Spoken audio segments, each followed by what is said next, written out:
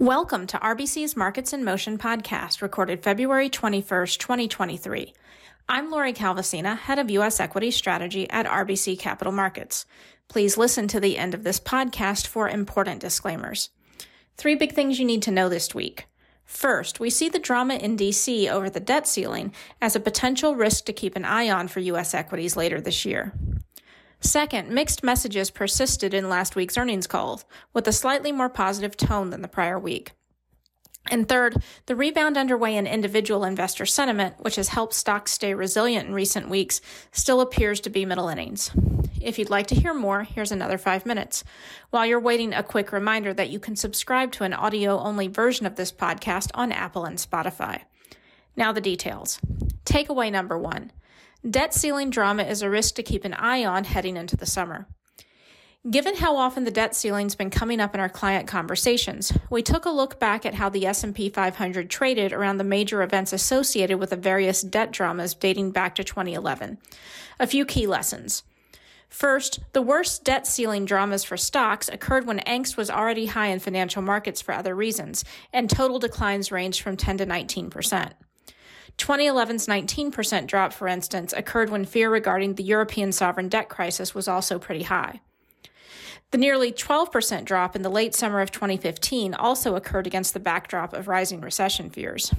And the 10% drop in early 2018 occurred alongside the unwind of the low vol trade.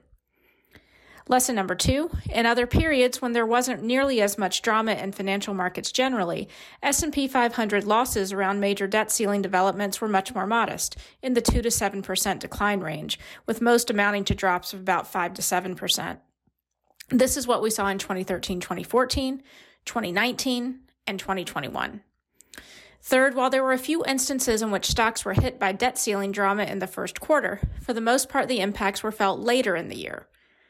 Overall, our review of the historical playbook does make us worry the debt ceiling drama poses a risk to the stock market heading into the summer and into the fall, though the extent of the impact may depend on what else is going on in markets.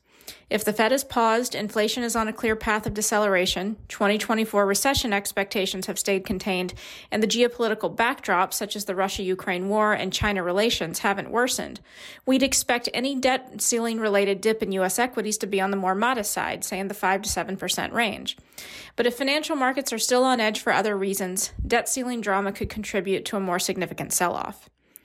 To gauge potential sector impacts, we did take a look through event transcripts, press releases, and major filings for S&P companies over the past 30 days to gauge which parts of the markets have been highlighting the debt ceiling the most as a risk factor.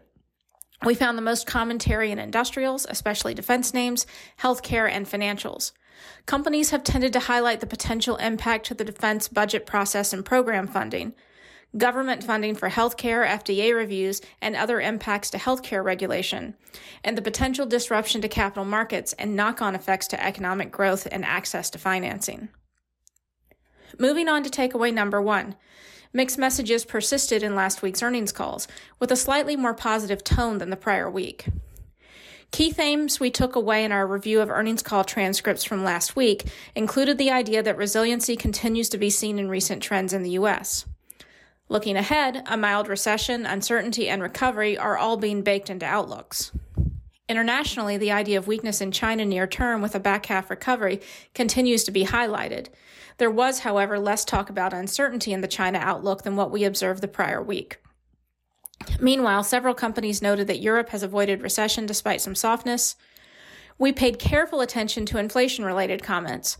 Several companies noted that inflation remains a headwind to demand in the short term and is still supportive of the pricing environment. Commentary on supply chains jumped out as being mixed, with some companies highlighting progress and others emphasizing ongoing challenges. Commentary on buybacks, dividends, and FX was mostly favorable. As was the case with the China commentary, the FX commentary came across as a bit more constructive than what we'd read the prior week. We'll wrap up quickly with takeaway number 3. A rebound in investor sentiment has been underway and still appears to be middle innings.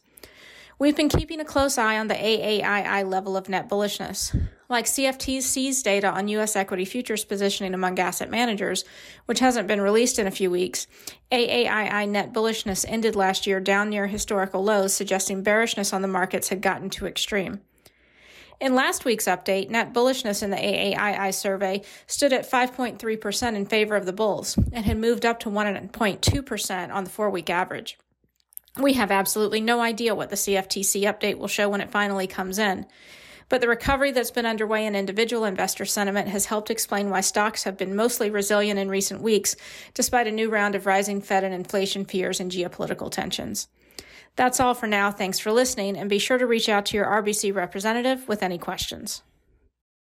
This content is based on information available at the time it was recorded and is for informational purposes only. It is not an offer to buy or sell or a solicitation, and no recommendations are implied. It is outside the scope of this communication to consider whether it is suitable for you and your financial objectives.